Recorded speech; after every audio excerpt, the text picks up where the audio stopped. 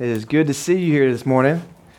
I'm excited to be here. Today is today is Pentecost Sunday. And so if you don't know what that means, that is the day kind of that the church celebrates the falling of the Holy Spirit. And so if you read in Acts chapters 1 and 2, Jesus ascends back into heaven and he tells the world that, he tells the world there's going to be a comforter that's going to come. There's going to be a helper that comes. It's better that I leave because then the Holy Spirit will come. And so what happens is the disciples go up and they go into the upper room and they pray and ask, and say, so we're just going to hang out and wait until the Holy Spirit comes. And then the Holy Spirit comes on down on the earth. And now we have this beautiful thing where when we're saved, the Holy Spirit lives inside of us, transforming us, changing us, renewing us, making us like Jesus. And if you took the deeper class, we actually talk about that a lot in there, how it's whenever our lives are being transformed, it's actually the Holy Spirit transforming us from the inside out through Christ. And so that's just kind of a cool thing we get to celebrate today as a church. So we are going to be in Philippians chapter 3, 4 through 9. And it'll take me a little bit to get there, but we'll be there eventually. And then also in 1 Peter 2, starting in verse 9 is the main part I want to focus on. So that's kind of where we're going to be hanging out today. So I'm excited. We're starting a new series called The Heart of the Gospel. Y'all got that up there quick. Good. And so I'm excited to kind of do this as a church. I've just was thinking about, praying about where we needed to head next. And I really just wanted to talk about the heart of the gospel. And so we're going to spend about 4 weeks just talking about what that looks like. Today we're just going to kind of set the scene for it, but we're going to talk about what that looks like through the eyes of God the Father, through mankind, and through Jesus. And so we'll get there eventually, but today we're just going to kind of set the scene of the heart of the gospel. So when Katie and I began the church planning. We wanted to plant a church. We wanted to start. It was actually about a 2-year process, right? And so from the time we had our first service, there was about 2 years before that where we spent time learning how to plant a church, how to do fundraising, all that kind of different stuff. And so one thing that we did is we went to training. We went in Birmingham, Alabama. We went to one of the first training session. And one thing, what they kind of taught us was how to build a strong foundation, how to, so that you can be a healthy church from the beginning, small groups, different things like that. And so they walked us through a lot of things. One of the things that they taught us was fundraising and how to, as a church, right? Like we can't meet in a movie theater if we can't pay the rent to meet in a movie theater, right? So at the end of the day, money does matter a little bit, right? And so no, yeah, okay. Money matters a little bit. So they talk about how you need strong funding to launch a healthy church so that as a pastor, you never have to get up and preach needing money, right? That's not a good thing if I have to get up here, preach needing money, because that can, hopefully that would never happen. But as a human, that might change the way I do some things, right? Hopefully that will never, ever happen. But they want us to have a strong foundation from the beginning, so our motives were always pure. And so this guy got up there, the first event we went to, this guy gets up there and he stands, and they've been teaching us all this stuff, and he gets up and he says, I'm going to teach you guys how to ask for money as a pastor. He said, that's something you're not really good at. You're just not used to that, right? So I'm going to teach you guys how to ask for money. And I'm like, all right, this is going to be interesting. So he gets up and he starts like this. And this is his story, not mine. So I'm going to tell this, and y'all are going to be like, man, that story I can't believe Mike's life, man, that was so awesome, right? This is his story, not mine, all right? He said, he got up there and he said, growing up, me and my parents never went to church, and we kind of went on, Sunday or on Easter every once in a while. We went on Christmas sometimes, and we were kind of poor, didn't have a lot of money. And so when we'd go, we didn't really have the right clothes, and we'd go in there and we'd just feel uncomfortable, and we felt like we didn't fit in. And we would, I just never felt accepted in church, and I just never felt loved in church. And I just felt like when I would go in, people were looking at us funny and looking at me funny, and as a kid. And so I kind of grew up and just never really cared about God or the church because I just felt uncomfortable, and I felt like I wasn't accepted, and I felt like I wasn't loved, and I felt like I'd never met God. And so I kind of grew up, and he said he kind of grew up and went to college, and he wanted to be a doctor. And so he went to college, wanted to be a doctor, and as he was doing that, he just felt depressed and alone, and even as he's getting in here, about to get his degree, he felt hopeless, and like there was just no point. And so he got to this point where he said that he was kind of even to the point of like suicidal. He's just nervous, just didn't have hope. Just why? What's the point of life? And so he said one Sunday he was just driving his car around and thought, man, I'm just going to drive around and just maybe pray or something. I don't know. And so he said, I'm going to do this. And so he started driving around. As he's doing, he passes by this elementary school. And this elementary school has flags outside and signs for this church that's meeting in this elementary school. And he thinks, that's weird. I've never seen this before. And so he said, I don't know why I did it, but for some reason I pulled into the elementary school parking lot, and I sat in the parking lot, and I could hear the music in my car from the church. And I sat there and I said, I'm not going to do it. I'm not going to do it. I'm not going to go in. He said, but something in me, I said, you know what, I'm just going to go in. So I got out of the car, I walked in, he said, I got to the door, I opened the door, and I went to shut the door. I said, I'm not going to do it, I can't do this. Began to shut the door, and all of a sudden I heard, hey, welcome to church. And he said there was this lady there. He said it was like this sweet lady, like everybody, just like your grandmother, like just everybody's grandmother. He said, and she walked up and she hugged him. She said, I'm so glad you're here. And she wrapped her arms around his neck and said, we're so happy you're here at church with us today. Is this your first time here? And he said, it is. Yeah, I've never been here before. And so she said, well, I want to introduce you to somebody. So he said she grabbed him by the arm and basically dragged him, pulled him all the way in and said, introduced him to this guy. Said, this is one of our ushers. Said, he's gonna find you a great seat because church has already started, but we're important to us. And we're so happy that you're here. So we want to find a great seat for you. So he said the usher brings him down. They had reserved seating for guests and for people that were late. And so they said that he pulled in and said, hey, here's the great spot for you. We're so happy that you're here today. And so he said he sat down and he said he never felt like that in church before. Like they weren't looking at him funny. They were happy that he was there.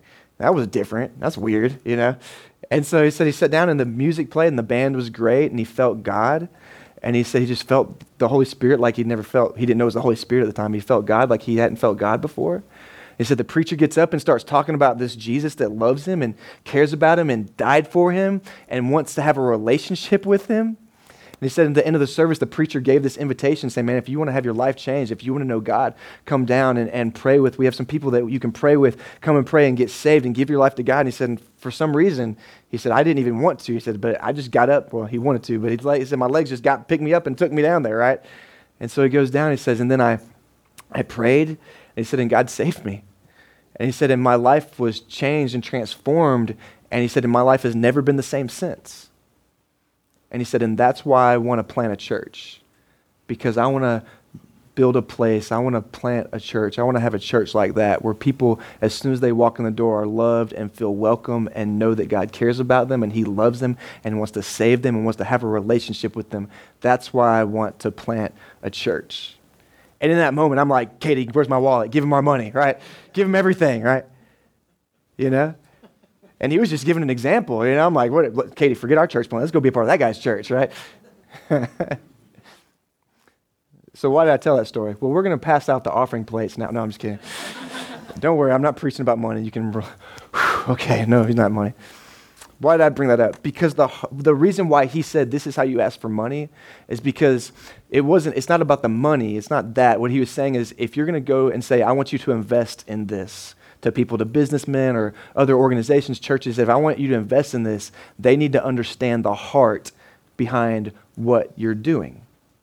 They need to understand the heart behind what they're investing in, the why behind what you're doing. Like the heart behind our actions matter, doesn't it? And that's what he said. It wasn't not really about the money. He's saying they need to understand your vision and your heart for why you want to do this. And so I think about that, like the heart behind what you do matters and is just as important as what you are doing. Like, for example, if I go home today and I'm like, man, I gotta go do these dishes because if I don't, man, Katie is gonna nag me and she will just not shut up. And so I'm just gonna go and just do it, just get it over with, right? How's she gonna feel about that? She said, man, I just love my husband. No. I go home and I'm like, man, Katie's pregnant. I care about her. I know the house will feel fresh. It'll feel nice if I just go here, do these dishes and take care of her, right? She feels that's a little bit better, right? Like the action's the same, isn't it? Like at the end of the day, the dishes are still getting done. So what should she complain about, right? I'm still doing them, right? Right? Right? Yeah, says the single man. I was right.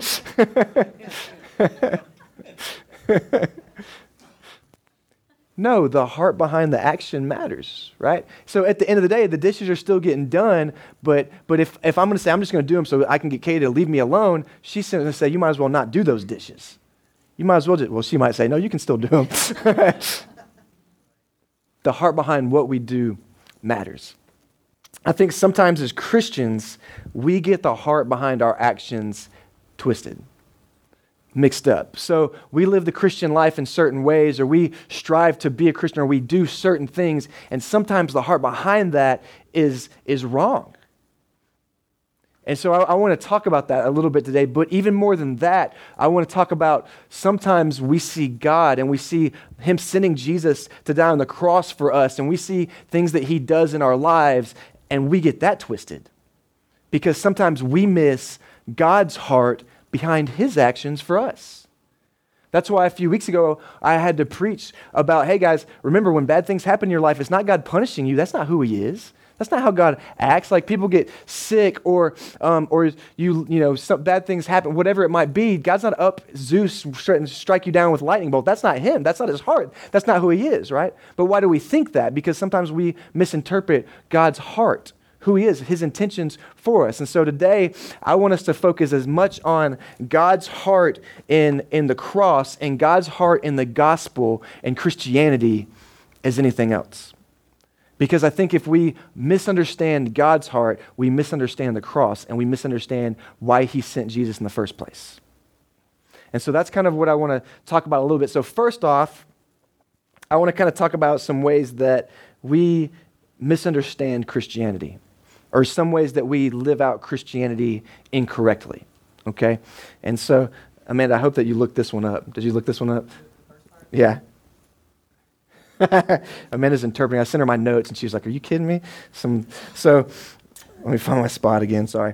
All right, so sometimes we get confused by the gospel, and we live it out incorrectly because I think we misunderstand God's heart. So the first way that we do this incorrectly is there's this term called moralistic therapeutic deism. Right, yeah. Woo, that's a mouthful. Moralistic therapeutic deism. So what this is we see God as this kind of God who's kind of up in the sky, who doesn't really interact with humankind a whole lot. Like He's just kind of hanging out away from us. And if you can imagine, it's kind of like, in a way, it's kind of like Buddhism, where there's like these huge scales. So just picture these scales in eternity. And on one side is everything good you've ever done, or everything good you ever will do. And you just keep adding, man, I'm going to go feed the homeless. I'm going to open up a shelter for battered women. I got to do all these good things, all these good things, all these good things. And we just keep piling it on there because we know on the other side of the scale is what? All the bad stuff we've ever done. And so the reason it's this moralistic therapeutic, moralistic deism is because we think if I can just keep working hard enough, keep doing enough, if I can just keep adding enough good things to the good side of the scale, it will outweigh all the bad things I've ever done on the bad side of the scale. And so we're like, man, if I can just tip it, so I just keep doing good. And then when I die, my final breath, God will look at the scales and go, all right, Mike, good job, buddy. You're in the club. You made it. Right, like St. Peter's up at the pearly gates going, oh man, if you would have just given that homeless guy $5, oh, you would have made it, dude. Sorry, hell, right? No, that's not how God works. It's salvation isn't a works-based thing. God's not setting up there like outside of a club with a little chain going, all right, you can come in, you did enough good. That's not who God is. As a matter of fact, when we think of it in those terms, when we think, if I can just keep doing good enough, eventually I'll tip the scale enough to where I can get in, what you'll understand is we rob the cross of its power. We take away the glory from God, from Jesus, what He did on the cross for us, because somehow we get it twisted thinking that if I can just do enough, I can get my way in. And that is absolutely wrong, and it steals God of His glory, and it robs the cross of its power. Well, it doesn't actually rob the cross of its power, but in our view and what we think, it robs the cross of its power. So God's not some God up there behind the scenes cheering you on going, man, I hope Mike remembers to tip the waiter really good, and I'll let him in. That's not the gospel. And you're like, well, yeah, obviously, Mike, but the thing is so many of us live our lives like that's the way it is.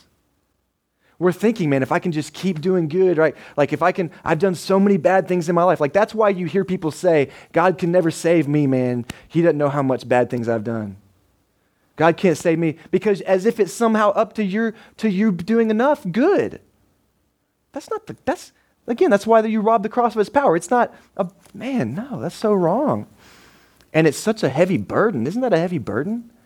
Thinking that if I could just do one more good thing, he'll love me. If I can just do one more good thing, he'll let me in. That's a weight. That's not God's intention on the cross. That's us misunderstanding his heart. No. A second way that we misunderstand the gospel is this thing called the assumed gospel. And this is one that's kind of a fine line you have to be careful with, because what this one is it talks about how so we agree in the assumed gospel, you think, all right, so at the cross, God saves me and he forgives me. He gives me a clean slate, but I better not mess up again.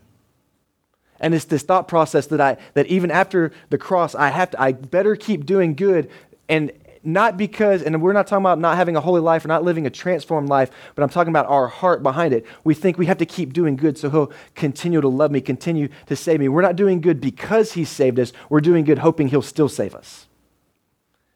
And that's wrong too.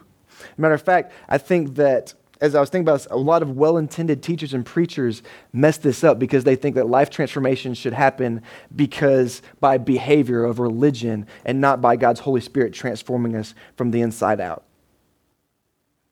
What both of those thought processes lead to is idolatry over the gospel. What I mean by that is this. Idolatry in man's heart. So, man, we know this, like human beings, man, we're just messed up people, aren't we? And our hearts want to constantly run away from God to ourselves. And so idolatry in man's heart always leads away from the Savior and back to self-reliance. We always want to put it back on myself. Like we're in America, man, we are so good at this. Like, man, we love the story of this guy just pulled himself up by his own bootstraps and he had no family. He was homeless. His parents just abandoned him, put him in like a dumpster when he was born. But he literally pulled himself out by his own diaper, went to put himself through college, and now he's a multi-billionaire all on his own, right? The story of Donald Trump, right? Just kidding. He's like, I did it all on my own. We love that story, right? And the idolatry of our heart wants to constantly run back to that, hey, I did it. It's me. I can do this. And so that's why what ultimately happens is that religion is the tool of the righteous man he uses to exalt himself. I did enough. I made my way. In the end, I saved myself. It's this thought process. Like, that's the thing. Like, if we think that if I can do enough, God will save me, what you're thinking is that you can somehow do enough to get him to save you. That's idolatry, thinking that you're good enough. The Bible says God made him who knew no sin to be sin for us so that we might become the righteousness of God. What is that? God made Jesus, who was perfect, to become sin for you and me on the cross. So on the cross, Jesus takes on all of the sins of the world on himself, and God releases his wrath into the cross, the punishment for sin. Why? Because he's a just and good God. Therefore, sin must be punished. The wages of sin is death and hell. That's what we deserve. But on the cross, Jesus took all of the sins on himself. God released his wrath. So God made him who knew no sin to become sin on the cross for us. Why? So that you and I might become the righteousness of God. What does that mean? So that you and I can become saved. Tell me at what part you earned in that. God made him who knew no sin, Jesus, to become sin for us, Jesus dying on the cross, so that what? So that Mike can just do enough good things and then he can get into heaven? Was that in this verse? Are you sure? Because I'm pretty sure that was there. No? God made him who knew no sin. God made Jesus who knew no sin to become sin on the cross for you and me, so that what? So that you and I can what? Be saved. Did I earn that? No. So why do we keep trying, right? Here's kind of what Paul has to say about it. Philippians 3, 4 through 9. So Paul is talking about he's talking about the Christian faith, and he's talking about works. So what works is like works-based righteousness is trying to earn your salvation. That's kind of what we've been talking about. Paul's talking about this. He says, although I once had confidence in the flesh, if anyone else has grounds for confidence in the flesh, I have more. What he's talking about when he says confidence in the flesh is like confidence in action, confidence in good deeds, confidence in myself, the flesh being himself. So he's saying, if there's anyone who could be proud of all the great things they've done in life, it should be me. Paul's a really humble guy, isn't he?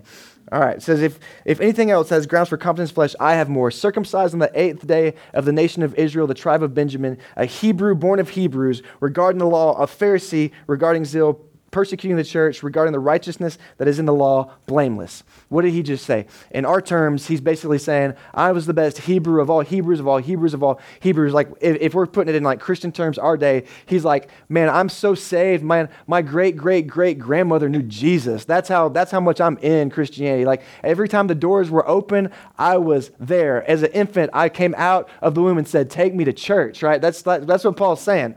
He said, that's how good I was. That's how good I am. Sounds pretty good, right? Yeah, I'm like, that's awesome. I hope Gideon does that. It says, but and he moves on 7, he says, but everything that was a gain to me, so all those good things that I did, I consider them loss because of Jesus Christ. More than that, I consider everything to be a loss in the view of his surpassing value of knowing Christ Jesus my Lord. Because of him, I have suffered the loss of all things and consider them filth. And so he's saying everything next to Jesus, I consider filth.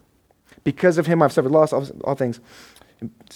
Because of him, I have suffered the loss of all things and consider them filth, so that I may gain Christ and be found in him, not having a righteousness of my own. Righteousness, talking about faith and goodness, purity. Not of one from my own from the law, but of one that is in what? That is through faith in Christ. So because of my faith in Christ, the righteousness from God that is what? Based on faith. What Paul is saying to us is that the righteousness I have, all of those good things that I did, as great of a Jew as I was, all of those things, if you stacked up all of my good deeds, as all of those where I couldn't attain a righteousness of my own, the only way I can have righteousness is through the cross and through faith in Christ. I didn't earn it. As a matter of fact, he says, if you notice, he says basically that word filth is the Greek word for feces or poop, dung. And so what he's saying is if you stack up every single good thing I've ever done in my life and stack it next to the holiness, the purity, the goodness of Jesus, it looks like, smells like, tastes like, is excrement next to Jesus. That's a pretty powerful picture, isn't it? As a matter of fact, he said, if you take all of the good things in this world, everything we've ever done, stack it up and put it next to Jesus. Smells like, looks like, tastes like, is excrement next to Jesus. That doesn't sound like I can do enough good things to get my way into heaven, does it? Matter of fact, it sounds pretty hopeless, doesn't it? So what does this mean? All of the religious effort that you could ever do, all the Sunday school medals you've ever won, your church attendance, your Bible studies, is nothing without Jesus. Without a relationship with Jesus, we are saved, we are sanctified, and we are sustained only through the person of Jesus Christ. In the end, if you take every good thing we've ever done and we put it together, but you subtract the cross of Jesus, you subtract our relationship with God, it amounts to absolutely nothing. But the beautiful thing about the cross is when we take all of the bad things that we've done, all of the sins that we've committed, we put them together and you add the cross of Christ, what it amounts to is mercy, salvation, grace, and a relationship with Jesus. And in the end, isn't that so absolutely beautiful?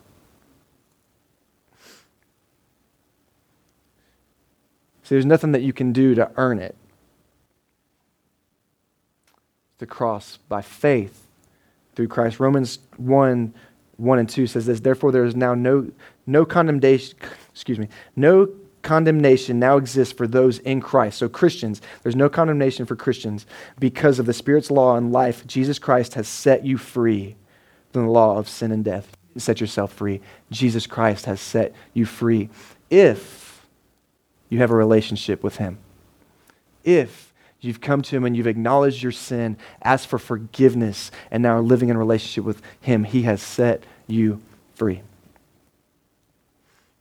And so there's some things that kind of make us nervous about this, because there's a pendulum swing sometimes happens where we're like, all right, sweet. So if I'm saved by Jesus, then I can just do whatever I want now. Life is awesome, right? I don't have to earn anything. That's not exactly the case, right? 1 Peter 2:9 starts like this. And so Peter's talking about, not 9. I'm going to start in 1, but you can keep up what I told you, Tyler.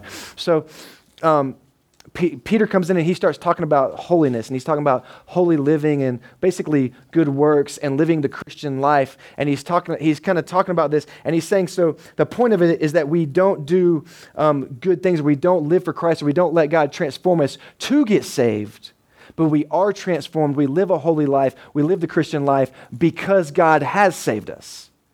Do you see the difference in that? The difference in the heart of that? We don't live good or live for Jesus, let God transform our lives so that we will be saved. We do it, why? Because he has saved us. We have a transformed life. Peter says this, so rid yourselves of all malice, all deceit, hypocrisy, envy, and all slander. Like newborn infants, desire pure spiritual milk so that you may grow by it for your salvation, since you have tasted that the Lord is good. Since God has saved you, since you have tasted that he is good, get rid of all these things and grow in your faith. Isn't that beautiful? He says, since you have tasted that the Lord is good, coming to him a living stone, rejected by men, but chosen and valuable to God. He says you're valuable to God. The idea there where he says valuable is that you are a prized possession by God. You are God's. You are a prized possession.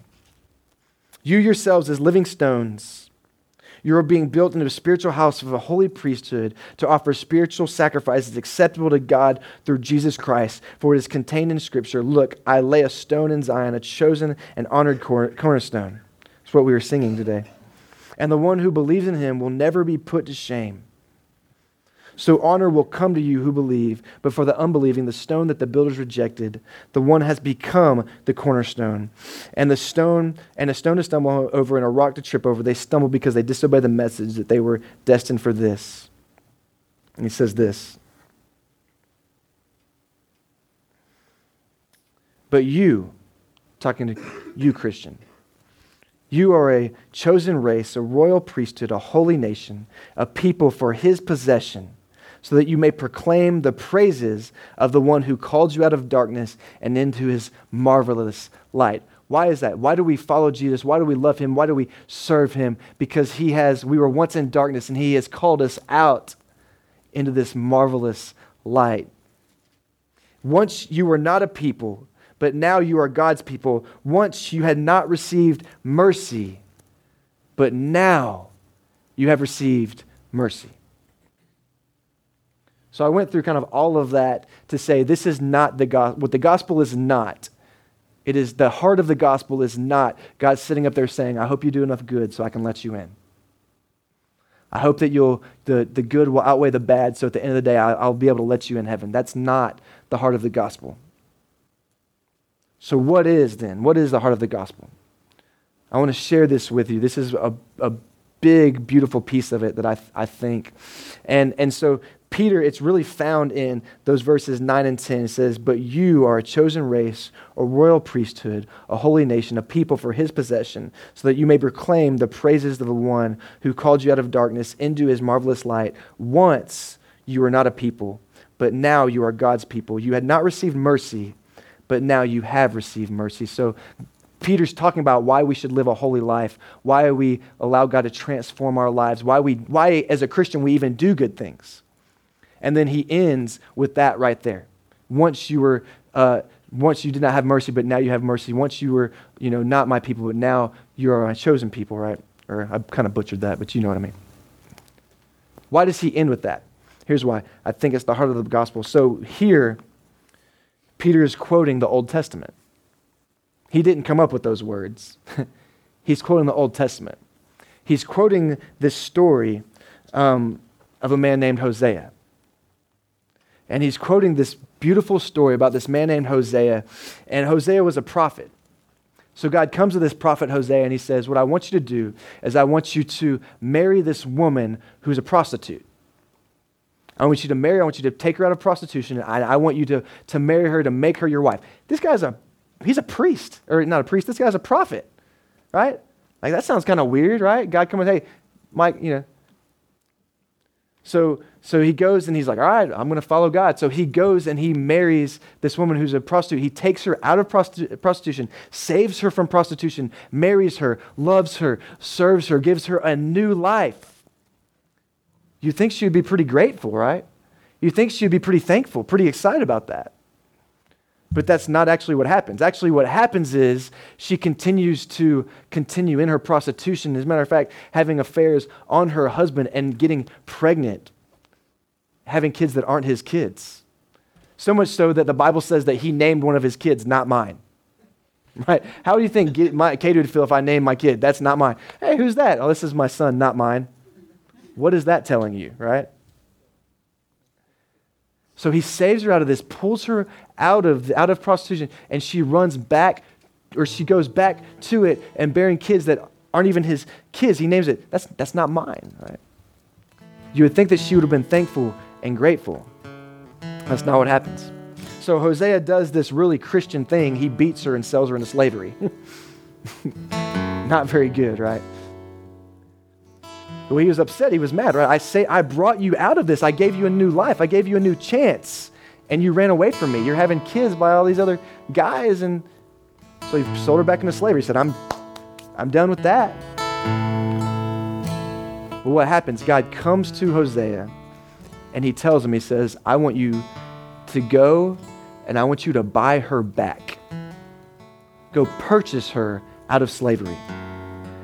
And I want you to take her back, and I want you to love her, and I want you to serve her, and I want you to treat her well. That's crazy, right? That's insane, right?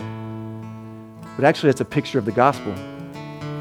Because God, what Peter's quoting is from Hosea, where God says, he's quoting 4 different verses, and one says this, yet the number of the Israelites will be like the sands in the sea, which cannot be measured. And in the place that they were told, you are not my people. So in the place that they told you, you are not my people, you will be called sons of the living God. That's prophecy. And then in chapter 2, verses 23 and 24, he quotes from this. He says, and I will sow in the land for myself, and I will have compassion where there was no compassion. So where there's no compassion deserved, where there shouldn't have been compassion, God is saying, I want you to go and get her back, because there's going to be a time that's going to come where there's no compassion deserved, where I keep trying to love these people, these Israelites. I keep trying to serve them. I keep trying to set them free, and they keep running back to slavery. They keep running back to prostitution. But there's going to come a day where they don't deserve compassion. They shouldn't get compassion, but I'm going to have compassion on them, and I'm going to have mercy on them, even though they don't deserve it. Even though what they deserve is to be beaten and thrown back into slavery. I'm going to have compassion. I'm going to show grace, and I'm going to show mercy. And he says, and I will say to, remember I told you he named his kid not mine. He actually named him not my people. And God says, I will say to not my people, that child that shouldn't be my kid, that's not my kid. That kid that's named not my people, I will say to not my people, you are my people. And he will say to me, you are my God. That is one of the most beautiful pictures of the gospel. I want you to stand with me, because what the gospel is, it's not something that you earn. It's definitely not something that you deserve. It's God looking at us, and even though we continue to run back to the prostitution, we run back to the slavery, and we run back to the sin, it's God looking at us and saying, there's going to come a time, I'm going to send Jesus, and he's going to die on the cross for those people that are named not my people, those people that don't deserve me, those people that keep running away from me. He's going to die for them. And he's going to take all of their sins on himself, and I'm going to release all of my wrath onto sin, and I'm going to kill sin and conquer the grave, so that not my people can become my people. So that where there was no mercy deserved, there can now be mercy and compassion and grace and salvation. That is the gospel. And so I want to end like this. We're going to sing and we're going to worship God because of that. Because even though we don't deserve grace, even though we don't deserve His mercy, even though we don't deserve His look, you can stack up every good thing you will ever do, and it will never, ever, ever, ever, ever, do I need to keep going? Ever, ever be enough. But you add in the cross, and you add in grace, and you add His forgiveness, you add Jesus. Don't you dare rob the cross of its power. And you can be saved. And so I just want to end by, we'll worship and we'll praise God for His goodness. But I want to say this, man, if you've been running and you've been fighting, you've been thinking, I need to earn this, I need to earn this, I need to earn this. What you need to do is take a breath. And you need to stop and you need to rest in the fact knowing that run to Him. And so we have these guys, man, they're here in the aisles. I want to encourage you, man, if that's you today, go to them and let them pray for you. Let them pray with you. Say, man, I'm just tired of trying to earn it. I just want to rest in Jesus. I want to rest in His salvation. I want to know Him, right? If you're not saved in here today and you say, I've been trying to be saved by earning it, you can't. You never will. I want you to go to those people. I want you to talk to these guys in the aisles, and I want you to say, tell me how to be saved, man. How do I do this? How do I get this forgiveness? How do I get this relationship with Jesus? And I want you to do that today. It's the day of salvation is now, right?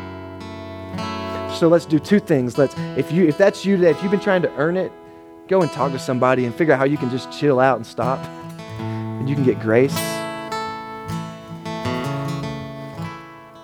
And for the rest of us, man, who are resting in the beauty of the cross, let's worship Him for His goodness and His kindness, that because we know we could never earn it, but now we have it and we live in it, and He is transforming our lives from the inside out through the cross and through His wonderful Holy Spirit.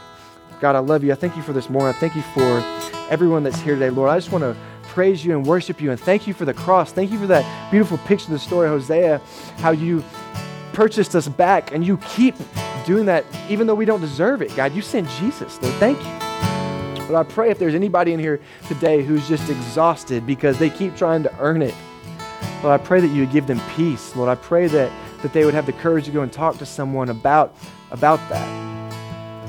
Lord, I love You, Lord. We worship You. In Christ's name we pray. Amen.